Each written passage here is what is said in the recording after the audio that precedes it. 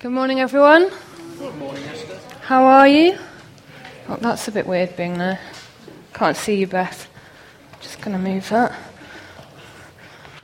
All right, my name's Esther. For those of you who don't know me, I'm one of the leaders here at church. And for our Sunday morning teaching series in April, we're taking on the days of Easter weekend, so one big weekend. Each of these days has a rich and deep significance that speaks into our world and our lives today. Last week, Ben started us off with Friday, looking at Jesus' death. If you weren't here and you missed that, check it out online. It was great. Next week, Esther's going to be talking about Sunday and resurrection, and Derek's going to finish it off as we think about Monday, asking the question, what's next when the weekend is apparently over and done? So that's the series that we're in at the moment. And sometimes I wonder if we're a bit too quick to get to Easter Sunday. So sometimes, as Good Friday is done, we race ahead. We miss out everything in between. We're desperate to get ourselves to Sunday. But as we all know, every single week, there's some space between Friday and Sunday. A whole other 24 hours. We have... Well done. That wasn't a trick. Every week it happens. We have Saturday. And Easter weekend is no different. So today we've arrived at Saturday. And it's the in-between, slightly awkward space of deafening silence. And the writers of the books in the Bible that account for what we call Easter weekend, to be honest, they barely mention anything about this Saturday. Many Christians refer to this day of the week as Holy Saturday. And I'm not sure, to be honest, if I'd ever clocked that myself, but I like it. I feel like it's really appropriate. Like this day that seems full to the brim with nothing. Like it's holy ground. And it kind of makes me want to talk a little quieter and tread a little bit carefully. And this is a day for us to set apart, to hold up and to embrace, not to run away from. Like Holy Saturday is a space where I think most of us probably spend large chunks of our lives. Like we're in this in-between place where we're waiting for God to show up. We're feeling a confusing mix of hope, despair, faith, and doubt. So we're going to stop here a while and maybe try and find God in the silence of Saturday. So I'm going to pray. Yeah, Father God, thank you. Thank you for this space that we have now. Thank you that you're here, sat with us. And as we take this on, will you speak to us? I pray that we will hear your voice. Will you unlock stuff in us? Will you release something amongst us today? Holy Spirit, will you fill this place? Amen. So we're going to read some verses from the book of Luke in the Bible. So Jesus has just been crucified, and these verses are kind of the bridge between Friday and Sunday. And as I said, we don't get lots of information in detail, but here's what they say. The verses are on the screen. So this is Luke chapter 23, verses 50 to 56. It's the burial of Jesus. Now there was a man named Joseph, a member of the council, a good and upright man, who had not consented to their decision and action. He came from the Judean town of Arimathea, and he himself was waiting for the kingdom of God. Going to Pilate, he asked for Jesus' body. Then he took it down, wrapped it in linen cloth, and placed it in a tomb cut in the rock, one in which no one had yet been laid. It was preparation day, and the Sabbath was about to begin. The woman who had come with Jesus from Galilee followed Joseph and saw the tomb and how his body was laid in it. Then they went home and prepared spices and perfumes, but they rested on the Sabbath in obedience to the commandment. So, I'm going to ask you to use your imaginations for a bit. We're going to just spend a few minutes and try and put ourselves into this story. So, it's been an indescribable 24 hours. Like your friend, your teacher, the person you've given everything to follow, the man you'd hope was the fulfillment of all those old scriptures and promises, he has been mercilessly crushed, beaten, and killed slowly in front of you. You're numb. But it's heading towards sunset and the start of the Sabbath, the day of the week where, as a Jew, you rest. So, you get practical, and maybe in that robotic kind of way that you do sometimes when you're feeling a bit numb, and maybe you're just glad to be able to do something. And so you take Jesus' body down from the cross, and you put it in your tomb. You prepare some spices and perfume for his body, but then the sun sets. It's the Sabbath. So you do what you do every Saturday. You rest. And I don't know how good you are at resting. For me, I find it easier to rest when I'm somewhere different, or when I don't feel life's pressures, when I'm not so busy, when my head is calm and peaceful. Resting is hard when my emotions are running high, when I'm feeling uncertain and unsure of what's happening in and around me. And when I feel like that, my resting tends to look a bit more like distraction. So I distract myself by giving myself stuff to do, keeping busy. But if we put ourselves in the position of the women here, we can't do this. Our religion commands rest every single week, and this week is no different. So we're being asked to rest in what is probably the hardest time and space to find rest and peace. Imagine what the women have experienced in these last couple of days, what images they see every time they close their eyes. They had a job to do, to look after Jesus' body, but they had to wait. They rested on the Sabbath in obedience to the commandment. And where was God in all this? He was silent. And so I was at an Ebby prayer gathering a month or so ago, and we were praying out loud together as a group, and I started a prayer with these words. I said, "Thanks God that you're always speaking to us, ... And that's really been going round and round in my head as I've been preparing this. And I know the sentiment that I had behind that. But actually, as a statement, it's not true. God isn't always speaking.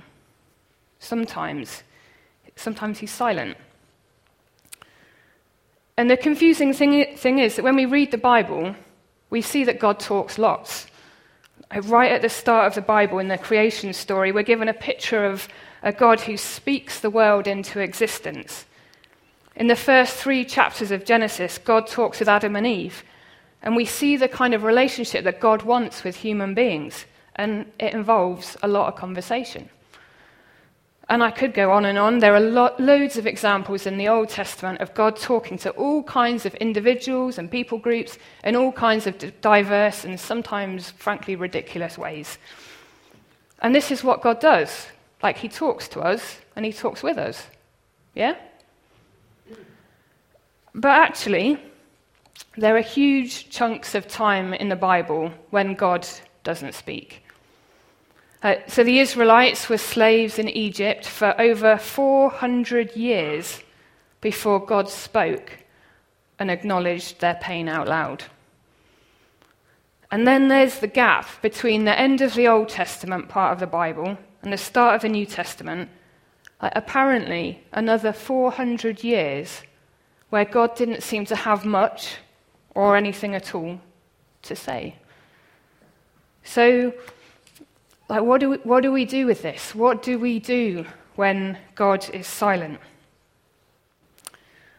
And one of the awesome things about the Bible is that it's not censored so that we only get the good stuff. It's not all about the sunshine and mountaintop experiences of people whose faith is unshakable, whose lives only go well, and always see God answering prayers left, right, and centre. We are encouraged to be honest, to let out the hurt and frustration, to keep crying out, to keep praying, even when God is silent. And again, there are a load of examples that we could have a look at, but here are just 3. The first one is a guy called Job, who basically is the man who has everything, and then the man who literally loses everything. And he says, "I cry out to you, God, but you do not answer. I stand up, but you merely look at me." And then from Psalm 22, this is David. And we read the Psalms and they're full of honesty of the good stuff and the bad stuff in life. And David says, "My God, I cry out by day, but you do not answer. By night, but I find no rest." And then there's Lamentations, a book in the Bible whose very definition, it means a passionate expression of grief and sorrow, or a complaint. This is a whole book in the Bible. And it says in Lamentations, "Even when I call out or cry for help, he shuts out my prayer." And these are the real lives of the writers. This is like reading someone's diary. It's listening in on their most raw and honest prayers. This is real life. And we're encouraged to be honest. But again, what do we do with God's silence? How do we live in that? Because it's a painful place to be, isn't it? There's a guy called Pete Greig he wrote a book called God on Mute a while back, and there's loads of really helpful stuff in it about all of this. I totally recommend it. And here is a bit from that book. He says, "Although seasons in our lives when God is silent may be important in our spiritual growth, they can also be deeply disturbing. As a result, we often attempt to solve the problems of God's silence with simplistic explanations of complex situations, lopsided applications of Scripture, and platitudes of premature comfort. Why can't we wait with the mess and pain of Holy Saturday unresolved?" That's a big question, isn't it? So I think as Christians, we don't often do well when we don't have things, or when we don't have God nicely kind of boxed. We freak out and we think not having answers, or saying, "I don't know," or saying nothing at all, that we think that shows a lack of knowledge or a lack of faith. Sometimes we're not very good at waiting. But in real life, we can't fast forward. We can't skip past the bits we don't like. Like Joseph of Arimathea, like the 2 Marys, Joanna, and the other women whose names we don't know, like the 11 disciples and the rest of Jesus' followers, we've got to wait it out. We have to sit through Saturday. So I'm hesitant to come up with any answers about God's silence, mostly because I don't have any. But just think a good starting place for us is to acknowledge that, yes, sometimes God is silent. And that, yes, we need to be honest with God about the silence and in the silence. He encourages us to do that. And these aren't answers, but I've got a few thoughts to share that I hope might be helpful for us to keep hold of when we're experiencing God's silence, when we're experiencing our own Holy Saturdays. So the first thought is silence does not equal absence. Like, silence can be uncomfortable. Like, when I was thinking about this, I thought about standing up here and saying nothing and seeing how long we could all bear it before one of us made a noise. But then I'd figured that I'd definitely crack first.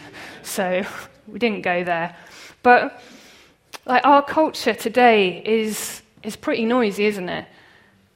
Like, something terrible happens in the world and we have easy access to all kinds of media. We can comment on hashtag and we can share as much as we like via our own social media. And I'm not saying that this is a bad thing, but there's something powerful about presence and silence together. In March this year, which was weirdly only last month, 3 people were killed and 3 seriously injured in a shooting on a tram in Holland. And on the Friday of that same week, a couple of thousand people gathered together to silently remember and stand with those affected. And I watched a short video of this, of a couple of thousand people just stood together in silence. And it gives me goosebumps now, just thinking about it. It was powerful. And I think those couple of thousand people stood together in silence was probably more powerful than any words. Like, silence does not equal absence. A guy called Alan Emerson, he lost his wife of not even 2 years, called Lindsay, to cancer. He was 27 and she was only 23 when she died. And he's written a book called Luminous Dark. And it's, again, totally recommend it, an unbelievably honest account of his darkest moments, unanswered prayers, and questions about whether his faith could survive. And this is something he says in his book. I didn't like it at the time, but I have come to learn that silence is sometimes the more appropriate response to anguish and pain. And I think we understand that on a human level. Like, sometimes we don't need, or we don't want words, do we? Like, sometimes we just need someone to sit with us in it. And so then that made me think, like, don't you think that God, as our Father, he gets this too? That sometimes silence is the more appropriate response to grief and pain. Like, what was God doing for the duration of Holy Saturday? Like, he was present. He was there with Joseph, with the women, as they waited for Sunday. Like, God's silence does not mean his absence. Like, his silence doesn't mean it's not a lack of response, a lack of care. Like, sometimes silence and presence are the most powerful response, the most powerful show of solidarity, the most powerful demonstration of love. And the Bible is full of statements promising that God will never leave us, that no matter what we might feel, that God is never absent. And sometimes, like, we've got to try and hold on to that. And as Jesus left life here on earth, he promised this. In Matthew 28, he said, "And surely I am with you always, to the very end of the age." Like, surely I'm with you always. Whatever's going on, whatever you feel, I am with you always. So silence does not equal absence. The second thing is Sunday is coming. Like, Sunday is coming. I don't want to say a saying. It's something that we often say around this time of year. And I get it.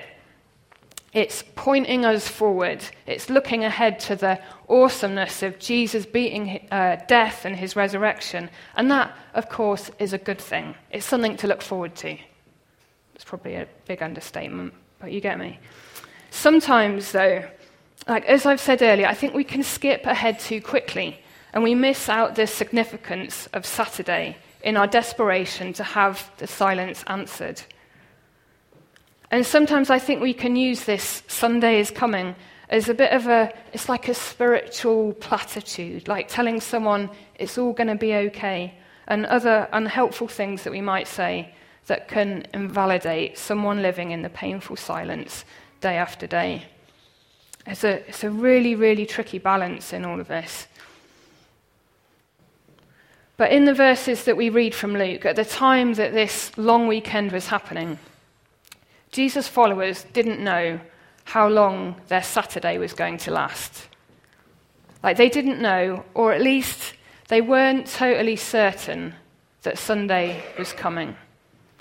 Like, I really wish that there was more detail in the Bible on this, because I'd love to know, like, the thoughts and the questions and the conversations that were happening in amongst all of Jesus' followers on this Saturday.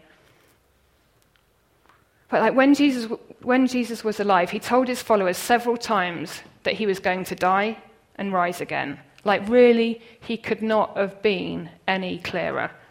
But we read in Luke 18, verse 34, the disciples did not understand any of this. Its meaning was hidden from them, and they did not know what he was talking about.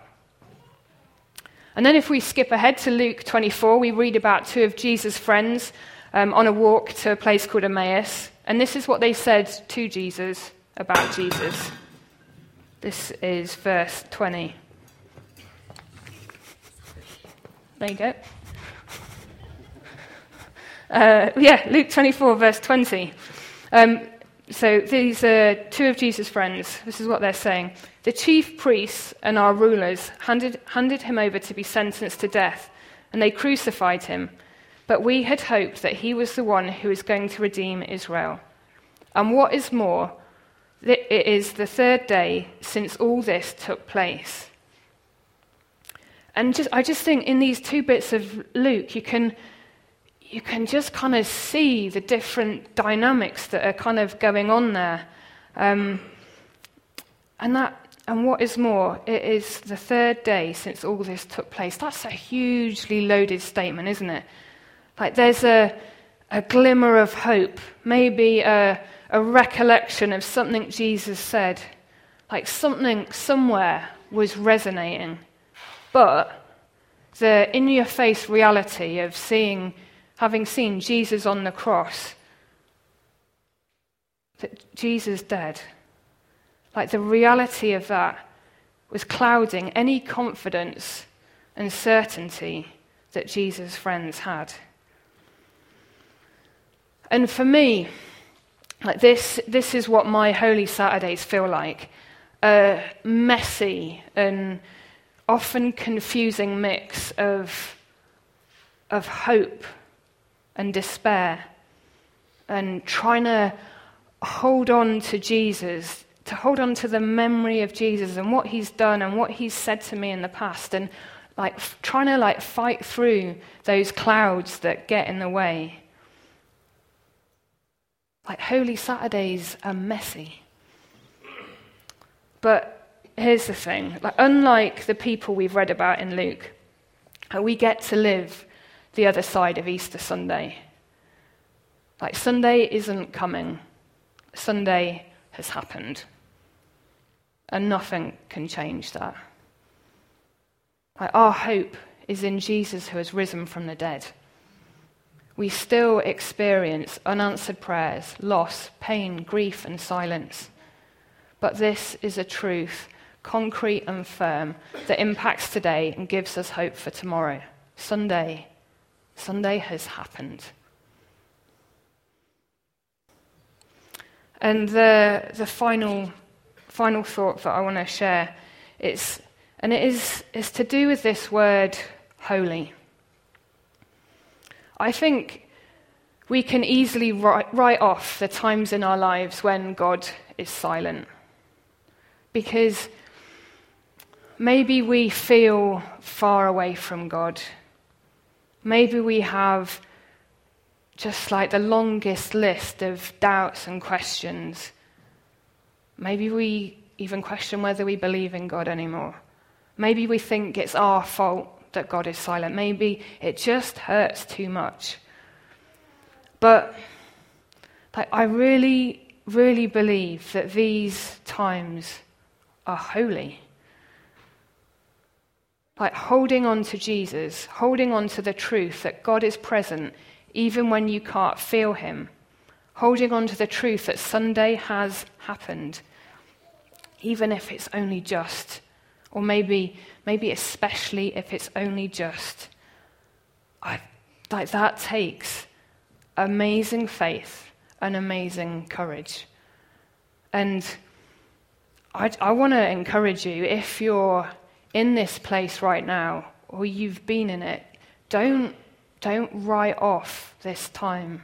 I know it hurts and it's painful and you want to get through to Sunday, but there's something holy in these Saturdays when God is silent.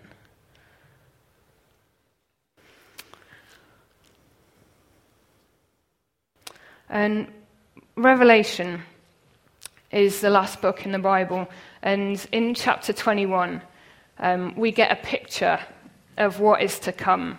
We get a picture of the new heaven and the new earth. And so this is from Revelation 21. And I heard a loud voice from the throne saying, "Look, God's dwelling place is now among the people, and he will dwell with them. They will be his people, and God himself will be with them and be their God. He will wipe every tear from their eyes. There will be no more death or mourning or crying or pain, for the old order of things has passed away."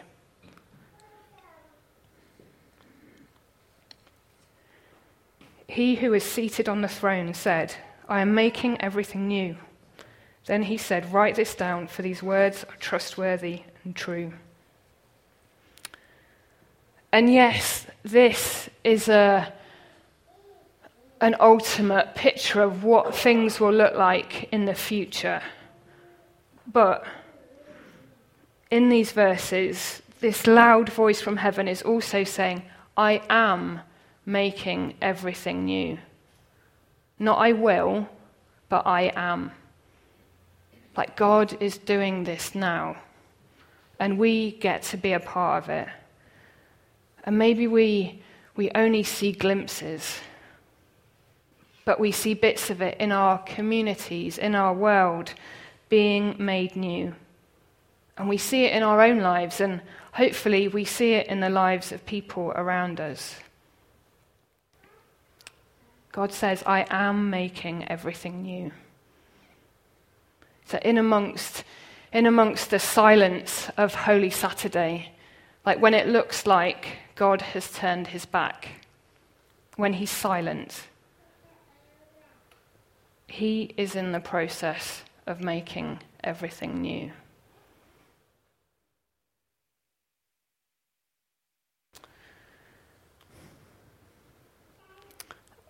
And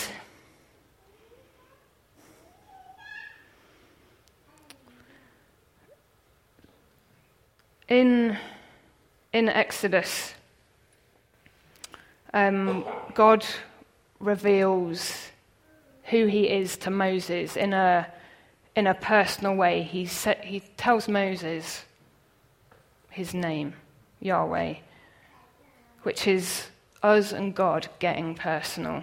And so the word Yahweh is made up of 4 Hebrew vowels, YHWH. And some theologians have said that when you say these letters phonetically, it resembles the sound of our breathing. So when you say ya, ha, wa, ha, and repeat that, it resembles the sound of our breathing.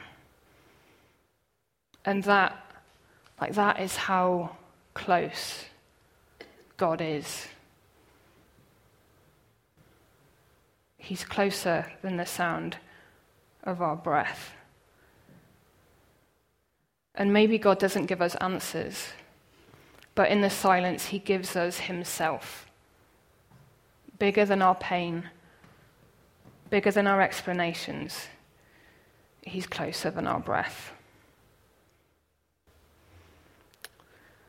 So we're going to take a bit of time now.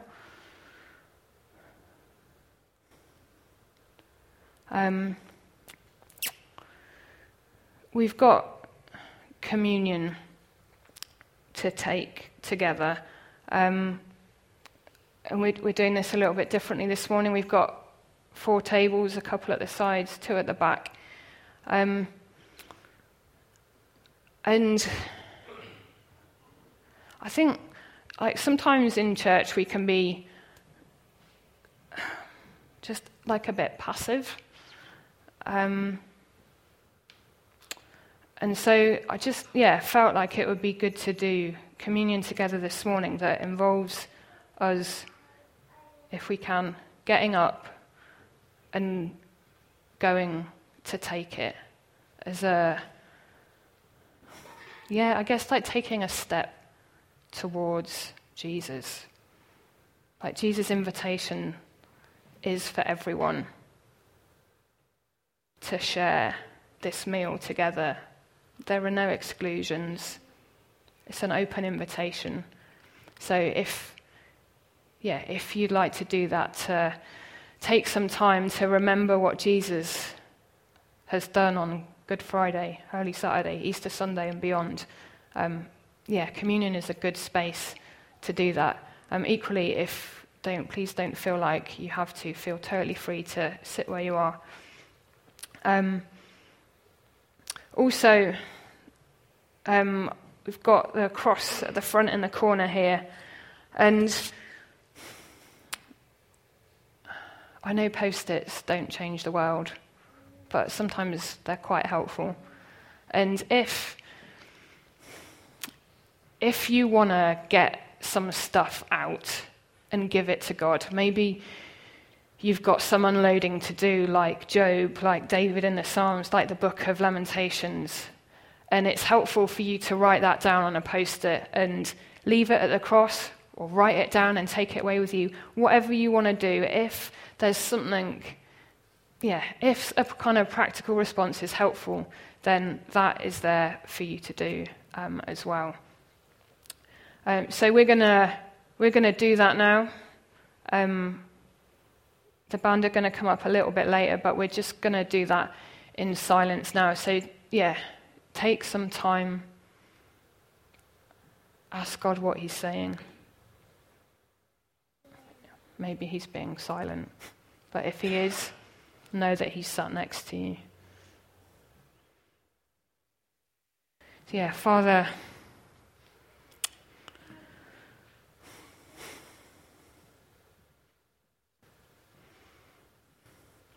thank you that your silence doesn't mean that you're absent.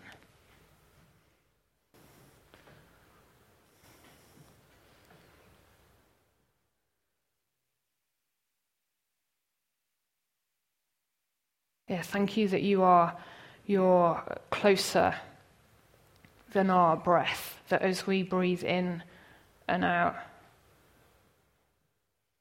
we breathe you close to us, you in that relationship with us that is so intimate and personal.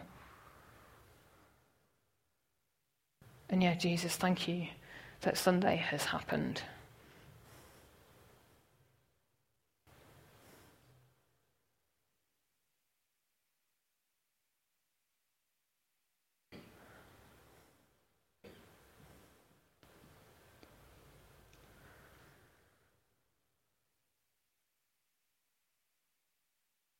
And Father, where we're experiencing your silence, and that is painful, and it's a disturbing, uncomfortable place to be. I pray that we will know the holiness of you in that, and that, Father, that we will hear you say, or that we will know you're saying, I am making everything new. Thank you that is today. It's not just something in however many millions or whatever years' time. thank you that you are making everything new. Yeah, amen. So please feel free to take communion however you want. Stay where you are. Feel free to use the cross.